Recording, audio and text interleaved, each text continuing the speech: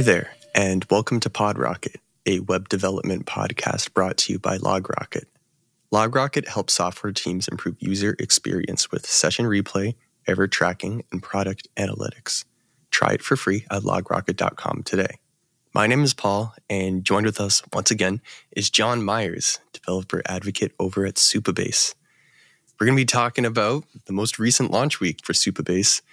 We're excited to have you on, John. Excited to talk about all the new features coming out. Going to get into it. Welcome to the podcast. Awesome. Thanks for having me yet again. I feel like this has become basically after every launch week where we're catching up, which is very nice. Every 3 or 4 months. Yeah. Thanks for having me. It's great because, like you said, we keep keeping up with the launch weeks. So if you want to keep up with the Supabase launch weeks, you can come over to PodRocket. But I'm really excited to get into it because as a avid user of Supabase myself, I really want to hear about all the goodies coming out, especially related to like some of the authentication stuff, because there's been so much change over the past year with all the different frameworks and stuff. And I know Supabase, you guys really pride yourselves at being able to like your developer tools, plug yourself in easily. So excited to hear how that stuff has developed. Yeah, absolutely. Excited to talk about it. Just to like quickly run off some of the things, we're going to be talking about edge functions, database, like the new database stuff you have with branching your database, not only locally, Supabase auth, like I mentioned, read replicas, Supabase Studio. We can start there because everybody uses Supabase Studio, but I'm excited to hear about the AI stuff that you introduced to RLS because as a Prisma guy, RLS is a little like off the beaten path for me and I don't typically reach for it. So can you talk to me a little bit about the improvements in Supabase Studio and the integration of AI into some of these features? I'm probably going to say this for every feature that we talk about, but I think this is my favorite feature of all of the ones that we launched, which is, in integrating an AI assistant into our RLS editor. So if you're not familiar, RLS or row-level security is a way to do authorization in your database. And so what it does is just deny all access by default, so no one can select, update, insert, or delete any rows in the database. And then if you want to enable access for one of those actions, then you can write a policy. And in that policy, you can specify a particular role that has access to that, or a particular person, some kind of condition that allows them to have access or not have access. And so this has always been a massive hurdle because RLS is the way that we recommend to do authorization when you're using Supabase or a Postgres database. And so it's always this massive hurdle trying to educate people about RLS right when they're new to Supabase. And I think they all have a very similar experience to what you described just then, where it's like, this isn't what I'm used to. This is a whole new thing to learn. I don't have time for this. I'll learn it later. And so using AI to make that a little bit more approachable, a little bit easier for people has been a massive win. And now you can just open up a chat interface and you can have a conversation about how you want people to have access to your data. So if you're familiar with something like ChatGPT, very similar to that, where you can say, I want anyone whose email domain ends in @supabase.com to have write access to this table. And then anyone that works at Supabase would be able to change that data. But then if someone was logged in with a different email account from a different domain, then they wouldn't have access.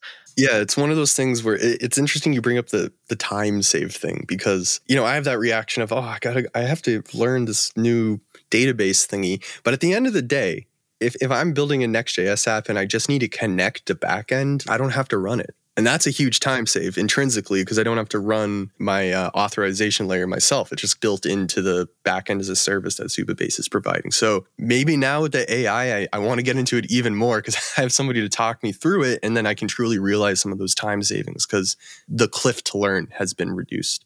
Yeah, absolutely. It also, from a security standpoint, it also protects you from if you forget to add that where clause on or add some kind of filtering in your application, it's very easy to leak out data that you maybe didn't intend to. Whereas if everything's locked down at that database layer, even if you forget to add on a where clause to make sure that this person is only selecting the rows that they are the author for or something like that, all of that is handled at the database and filtered out anyway. So it's a nice little safety backup as well.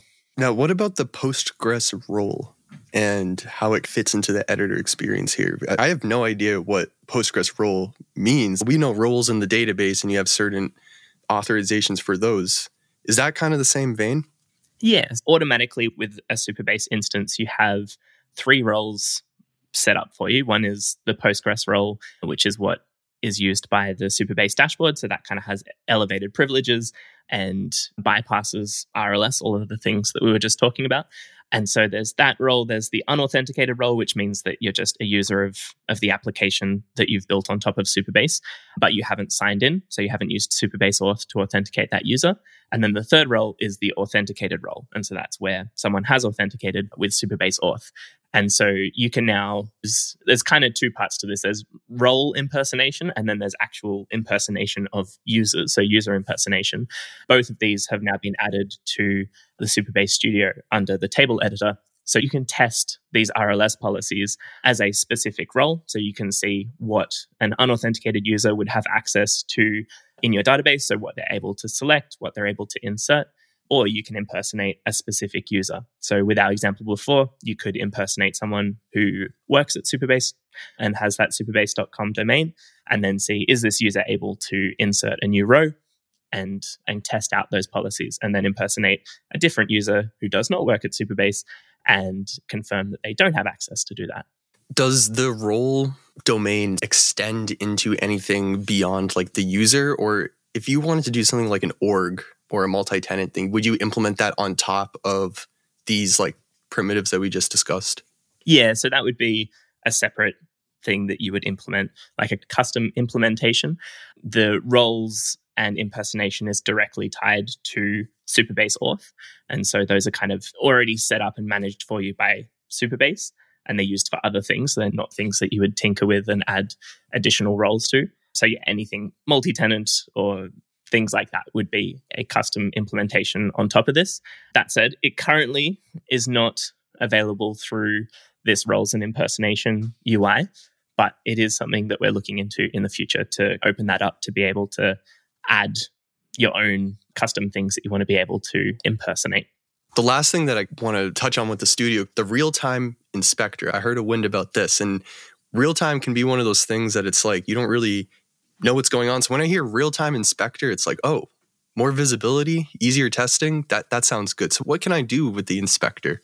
Yeah, absolutely. So if you're not familiar with Supabase, there is also a real-time subscriptions or a real-time engine that you can subscribe to any changes in your database. And so this real-time inspector is similar to that impersonation feature for RLS, but it allows you to impersonate a particular user or one of those roles, and then see what kind of real-time events that specific user or that specific role receive. So you can impersonate a user from Supabase, and then you can go and change data in the database or insert new rows in the database, and you can see what kind of real-time events the user who is signed into the application would receive as they're using that application, and the data is changing. I love these features because they feel very geared towards like maintainability and testing, which like testing is a hidden beast of a time sink. It's like, how do I replicate my data in the right environments, and how do I make sure the role is correct? This feels very like a big helper. Both RLS and real-time have always been this black box where you receive, especially real-time, you receive an event, but there was no way to test that before other than literally changing data in the database and being signed in as that user in an application, or even testing RLS, like literally changing rows in the database and being signed in as that user and seeing, am I able to actually see this new data? So yeah, being able to test that in the Supabase Studio itself is just such a massive win. And on a selfish note, it's so much easier to explain these concepts as a developer advocate. I've found like, even just putting the videos together for this one, it was so much easier to explain RLS, and you can visually show what's going on without me needing to spend like a couple of hours spinning up a Next.js app and like building out an example just to be able to basically show how that filtering is happening. Let's move on to, I would love to talk a little bit about the database branching, because here we're talking about testing, we're talking about environments, talking about like trying different users. I know this isn't necessarily rolled out, or at least in the launch week, it said it isn't rolled out GA to everybody. It's like an incremental rolling release, but branching in the database, that sounds like a big thing. I have multiple copies of the same database. How do they do it? Is that what's happening, John? That is what's happening. So yeah, you can think of this new branching feature as like Git for Postgres. I think a lot of people are quite familiar with that form of collaborative feature development where you're working on a branch for a particular feature. So you create a branch locally and you build out the feature, and then you open a PR. That PR gets reviewed by the team and then eventually merged back into production.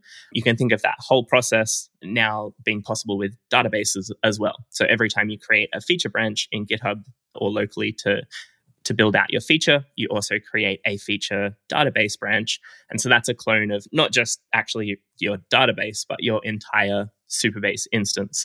And so you can keep all of your changes that you need to make for that particular feature all kind of isolated from production and isolated from any other feature branches. And then when you merge that GitHub branch back into your production branch, main or whatever, then your migrations for your database will also be run against your production database. So yeah, it's a way of keeping everything isolated and keeping your application changes in sync with your structural database changes. Like I mentioned at the beginning of the pod, I'm an avid Prisma person. I'm sure a lot of people listening, they love Prisma, and they use it. It provides a similar promise of collaborative cycles where you can make a change, migrate it locally, push it up to Git, everybody can review it. But it sounds like this is much more like wrapped up with the bow, right? Like I can do it all on the platform, and Prisma does have this reputation of like things getting out of sync and then things get very painful. So I'm curious, John, have you used Prisma yourself? Yeah, it's been a while. My origin story starts at Prisma. I was a developer advocate at Prisma for about 3 months before I started at Supabase. So it's where I had my first experience as a developer advocate. And when I started at Supabase, I did a lot of work trying to integrate them really tightly and putting together a bunch of examples of how to use Supabase and Prisma together. But yeah, it's been a while since I've played with it. Big fan. I just haven't had the chance. I guess I'm just a little curious about some of the ads that the database branching feature, from your perspective as somebody who's like worked with Prisma, kind of provide, because it's much more taken care of, it seems, for the users and the developers and the way things are versioned. Because Prisma, you have your code and your database changes all in the same like track. But here they're separate. They're separately managed, and you can poke around with them in the UI. Do you feel like inherently the database branching gives you another level of like maintainability because of that? Yeah. So one of the big benefits is that because it's like the entire Supabase stack, you can actually just use the Supabase Studio locally and use the UI to add columns, add tables, change the structure of your database. And then you can just run a command to basically do a diff of everything that you've changed about your Postgres database. And all of that is automatically written to a migration file, which can then be tracked along with, and so similar to Prisma, you have this migration file that tracks all of those structural changes to your database along with your code for your project.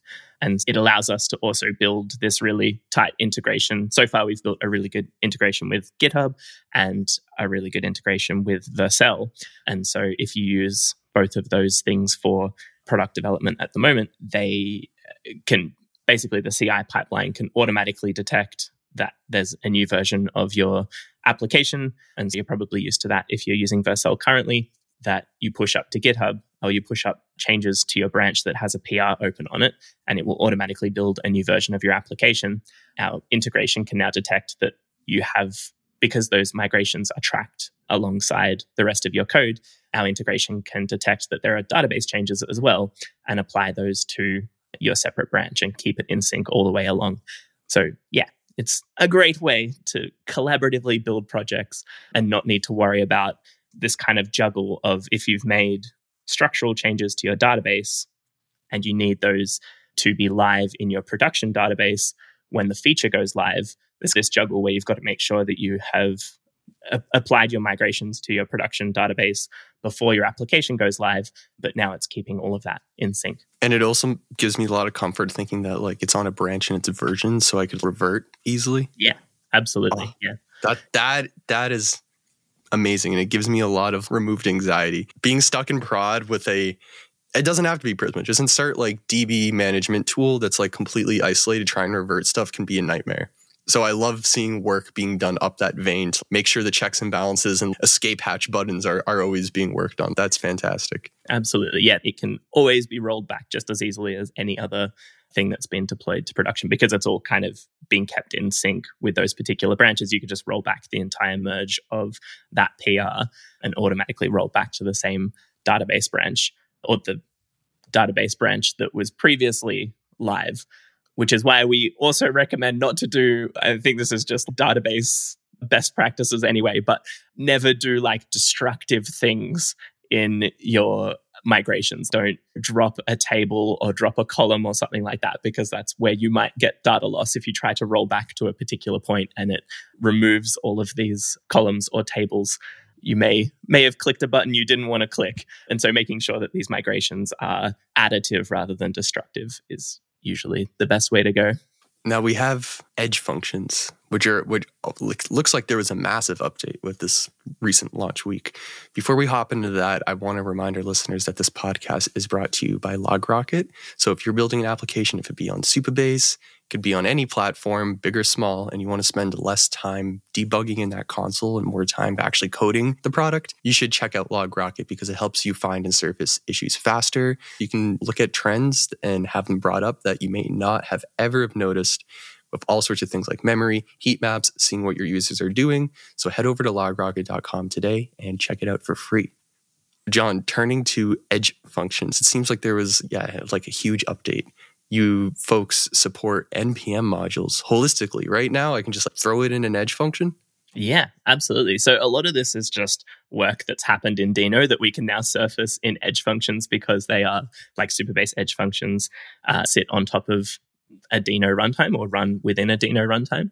But yeah, if you're not aware, Dino is super fast and super secure, and it encourages you to do good things like write type safe code and import specific versions of your packages, and also has restricted permissions over things that packages can do.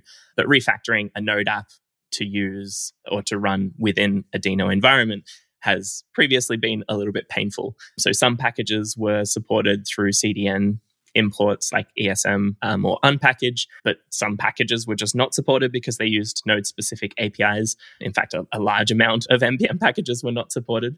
But now there's been a bunch of work for both NPM compatibility as well as the inbuilt node API compatibility. And so you can now import NPM packages just by prepending the import path with npm : and then whatever the package is. And you can actually import specific Node APIs. So the majority of these are supported. There's a list in the Dino docs. There's a really good list about which ones are not currently supported, but most of them are, which means you can import things like process, which is usually the way that you access things like environment variables in your Node application. You can now just import process from Node : process. And yeah, having those Node APIs supported makes a huge number of NPM packages now also supported because they may use those underlying things that it's assuming exist in the Node runtime, which can now be like, I assume they're being polyfilled or something behind the scenes, translated in some way. But yeah, you can now, there's way higher compatibility between Node and Dino.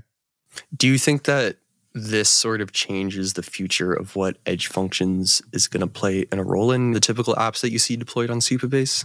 Yeah, I think so. I think anything where you've had to sidestep out of that environment to be able to run an existing legacy app or even just a small Express app, for example, couldn't be run on Dino previously. You would need to refactor the app to use something that's expressed like an Oak server, which is what exists in Dino land. And so I guess you would, in that case, you would need to run these two separate environments. You'd have to deploy your Node application somewhere and then also have your Supabase instance with everything else.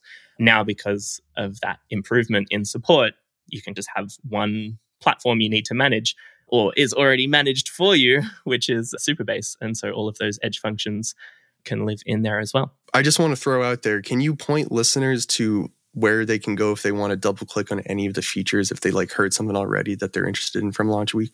Yeah, absolutely. The Supabase blog has been putting out articles specific to all of these features. And there's a really good one that just came out, which is the top 10 features that you may have missed from this Supabase launch week. And yeah, that's a good one to get a summary of all of the features. But yeah, if you head over to supabase.com/blog, there is a in-depth list of everything that has been launching over the last couple of weeks. So supabase.com/blog, go there. Yeah. Or the Supabase YouTube channel is another really good one if you're more of a visual learner. I was putting out a video of kind of the flagship release for each day throughout launch week. So yeah, the Supabase YouTube channel is also an excellent one to check out. So turning to Supabase Auth, Supabase Auth has had a few changes over the past year. At least myself, I can remember coming and probably using 2 or 3 different paradigms that were set out by Supabase Auth. So I honestly haven't looked at it in a month or two since the recent launch week. So I'm really excited to hear about where is it sitting right now and what's the compatibility with Next.js 13.14? Yeah, Next.js 13 and 14, we have released a package called @Supabase/SSR, which, to roll it back, the incompatibility issue that exists between Next.js and Supabase, or a lot of auth providers, is if sessions are stored in local storage, then that's only accessible by the browser. And with basically all modern frameworks like Nuxt, Next.js, Remix, Astro, all of those usually have some way of doing SSR or some kind of server bits interweaved with browser bits. And so when you're dealing with that kind of shared environment where you have servers and browsers, you need to use cookies to share all of that session information rather than local storage. So by default, Supabase uses local storage to store your session, and this SSR package configures Supabase Auth to use cookies rather than local storage. So that makes your user's session available throughout all of those bits.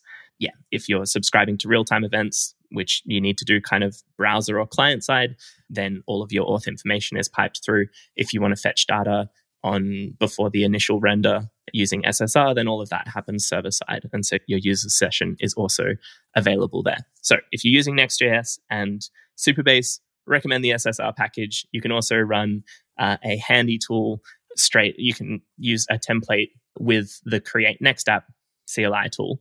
So if you do npx create next app -e to specify a specific example and then use with Supabase, then that will give you basically a starter application that already has all of the auth stuff configured for you. But for this launch week, we launched a bunch of kind of more fine-grained control over sessions and linking identities and a whole bunch of stuff. Auth hooks sounds pretty interesting. Is an auth hook something that is in the front end specifically, or is it more like in the back end as a service as a whole? Yeah, so this is in the back end. So auth hooks are a way to tie into particular events in that auth flow and be able to run Postgres functions. At the moment, we've just done the integration with Postgres functions, but in the future, you'll be able to use webhooks or edge functions and things like that. But right now, it's just Postgres functions. But you can tie into a particular point in the auth flow, like, for example, when the JWT is created. So every time a new JWT is created, you can go and run a Postgres function, and you can do things like add additional claims to that JWT. If you wanted to add like the domain that user exists within, so this user is an @supabase.com user, like they work at Supabase, then you could add that to the JWT by using a Postgres function and tying into that particular auth hook event. And so we're going to roll out a bunch more of these. And the idea is that Supabase manages an auth.users table, which manages all of your users and their sessions and all of that authentication stuff. And so the idea is with auth hooks, you would be able to tie into specific events rather than needing to understand database schema design and all of the deep Postgres relational database stuff. And so you wouldn't need to touch the auth.users table to tie into these different events. You could just write Postgres functions or edge functions or webhooks or something else that can step in at those different points in the auth flow. So I could do something like, if this is a new user, go also sign them up for this thing in the future, like as a middleware if I wanted. Yeah, exactly. That's awesome. Does this relate in any way to the session control piece of the auth updates? Yeah, so session control is giving you more fine-grained control over some like attributes about the user's session. So you can turn on single session, which means that this enforces that there's only one session that exists. So you can think of this as something like Netflix or one of those other services where they don't want you to share logins across multiple users. So when a user signs in to your Supabase application, you can automatically invalidate all of the other sessions. And so you can only have one person signed in at a time. Another one is Timebox. So you can set a specific amount of time that a session exists for. So you can think of this as if you're booking tickets for a concert or something like that, and you have a time box for like, you only have 5 minutes to do this, and then it's going to log you out of the application. And then inactivity is the other one, which is basically that. But if the user continues to use the application, then that time box or that timer doesn't start. So as long as they're using the application, their session stays active. But then if they stop using the application for 5 minutes or something like that, it will automatically log them out. So you can think of that as like a banking application or something where it's important that the user doesn't just walk away from the computer and leave it unattended for other people to do bad things. Just out of curiosity, is there any like user agent level fine-grained control in there? Not at this point, I don't think, or not with these changes that have been added. But it's something you could add theoretically, right? If you take in the incoming request and hide your... Yeah. Okay, cool. I know there's more to look at in the Supabase auth. We got password protection, identity linking. If we just really want to quickly go over identity linking, does this have anything to do with creating groups and I could like associate like an org of users? Not quite. So identity linking automatically happens behind the scenes if a user signs in with different authentication methods. So with Supabase, there's a whole bunch of OAuth providers. You can also sign in with email and password or mobile phone OTP. There's a bunch of different ways that you can authenticate with Supabase. So if a user authenticates with email and password, and then they authenticate a different time they sign into the app, they authenticate with GitHub. If those emails are the same, then we'll automatically merge those two identities behind the scenes. But what we've exposed with these new changes is you can now manually merge identities if that email is different. So if they sign in with email and password, and then they have a different email address that they use for GitHub, you can now manually merge those two. And you can expose this as like a dashboard within your application and let the user authenticate with whatever other services or identities they want to link. Got you. Okay. Yeah. So it's one Supabase auth user, but they can have multiple identities for how they authenticate. That is a very difficult issue to solve if you find yourself already in a made application and then you're like, oh, we have to link these people. We have to reinvent our auth model. Oh my gosh. So like some of these features, like they might seem like, do I need that? I don't know. But it's if you're building an enterprise app, you're probably going to need it at some point. Absolutely. And this is a big one that people have been asking for a while. Like the automatic stuff has been happening for a while, but being able to manually merge where that condition isn't shared, that's been one that we've been working on for a while. I mean, up the same vein of just like playing in the enterprise space and at that level, we have read replicas. That's really big for, it doesn't have to be a bigger team, but you find it a lot with bigger teams. So just really quick before we get into like the why, what is a read replica, John? And why would somebody be interested in it? Yeah, so a read replica is similar to what you may know of as the Edge, which is like a collection of globally distributed CDN nodes, or basically just servers that can serve your web application. So if you have users that are in a very far away geographical location from where your server is, you can roll out servers all across the world so they can connect to a server that's very close to them. The problem is that, so I'm over in Australia, which is very far away from US West, which is where most of the internet is, US West or US East. And so if I want to request a web app, it needs to go back to US East or US West and then travel all the way back to Australia with the results. When you have an edge network, so you've got a CDN that's closer to people's geographical location. So in Australia, I can connect to a CDN in Sydney. That helps for serving me the web application. But if it needs to go to the database to get data, we're back with that same problem where the CDN still needs to request data from the single origin database that lives in US West or US East. And so now with read replicas, you can roll out read-only versions of your database, or again, the entire Supabase stack, so that a user who is in Australia can connect to a server in Australia to get the application, and then the application can make a request to the database, which is also in Australia, to get the results that the user actually needs to see to load the page. So yeah, this one is huge. It's built on top of the database branching that we were talking about earlier, and it's just, yeah, such a game changer. This is probably the biggest feature we've ever worked on, the combination of branching and read replicas. Yeah, I mean, it's really stepping into that like we mentioned, that playing field of you're building a serious enterprise app that needs worldwide support and adoption. Like you have to reach for these things. There's only so much you can do with the out of the box deploy your app to a bunch of edge functions, because like you mentioned, you still have the database. You have to read your data from somewhere. And that kind of brings me to a question about the read replicas. They're a read replica. So how does this play out if I'm logging in? Because I need to be issued a JWT.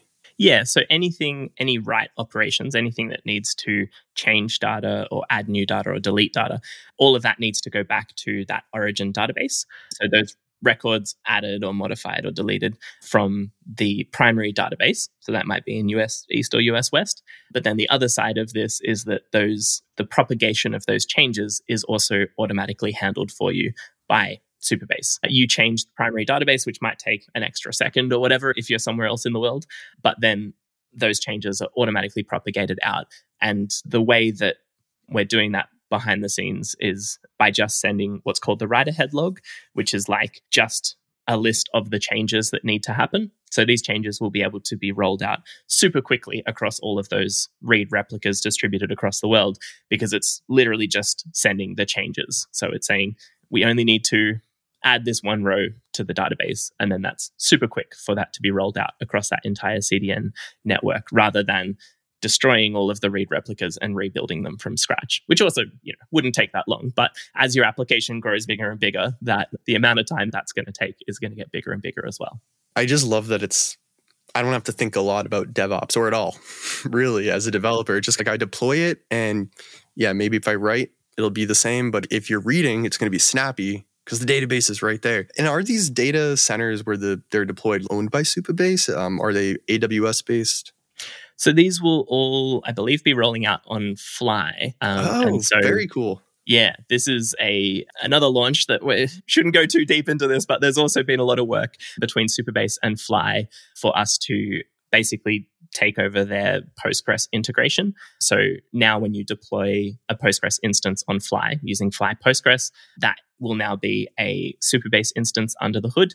And yeah, this allows us to combine that with this branching feature. Obviously, Fly is the perfect place to have an edge network of your app servers. And so now you can also have an edge network of your databases as well, or your Supabase instances. We've actually had Fly on the pod here on Pod Rocket. So if you're listening and you want to hear more about Fly, you can tell John's a fan. I'm a fan. Check them out. You can check out the podcast to learn a little bit more. John, we've ran through a bunch of features here, and I've selfishly just yelled things that are interesting and asked for your opinion on them. I don't want to say those are the only things, though. We keep mentioning, there's more. Go check it out. So if there's anything on your mind that is like really big, like maybe like the read replicas that we didn't touch on, is there anything you want to tell the audience about that excited you about launch week that we didn't cover? Absolutely.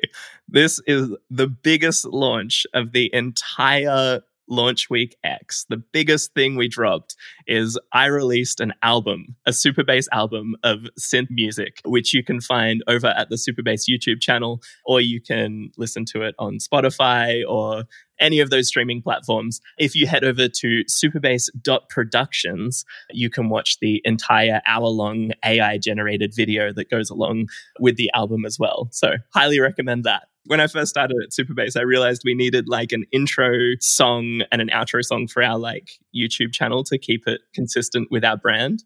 And then we started doing live streams, and I was like, we need a different one for the live streams. So I produced a different track for the live streams. And then because we run these launch weeks every 3 or 4 months, I was like, we need a separate one for every launch week. Like we need each launch week to have its own custom theme song. And so eventually we got to the point where we had a big enough bank of music that it was time to put out an album. Ooh, very cool. John, we're already over time, which is unfortunate. But if people, like you already mentioned, if you want to like hear more about the blog, go to the YouTube channel. If you want to read more about the blog, you can go to supabase.com/blog. If people wanted to hear specifically from you, John, they can hear your album. Yeah, you can hear my album. And if you want to hear my takes on coding as well and all of the other content that I create, I recommend following me on Twitter. So twitter.com, or is it X? Who knows? Anyway, my handle is johnmeyers_IO. John Meyers_IO. And that's JON, right? Yes, JONMEYERS_IO. Awesome. John, it's been a pleasure having you on. We're going to look forward to having you on again when Supabase yet again bashes through like the Kool-Aid man with a huge gambit of awesome upgrades. But yeah, it's been a pleasure having you on. Thank you for your time. Awesome. Thanks so much for having me.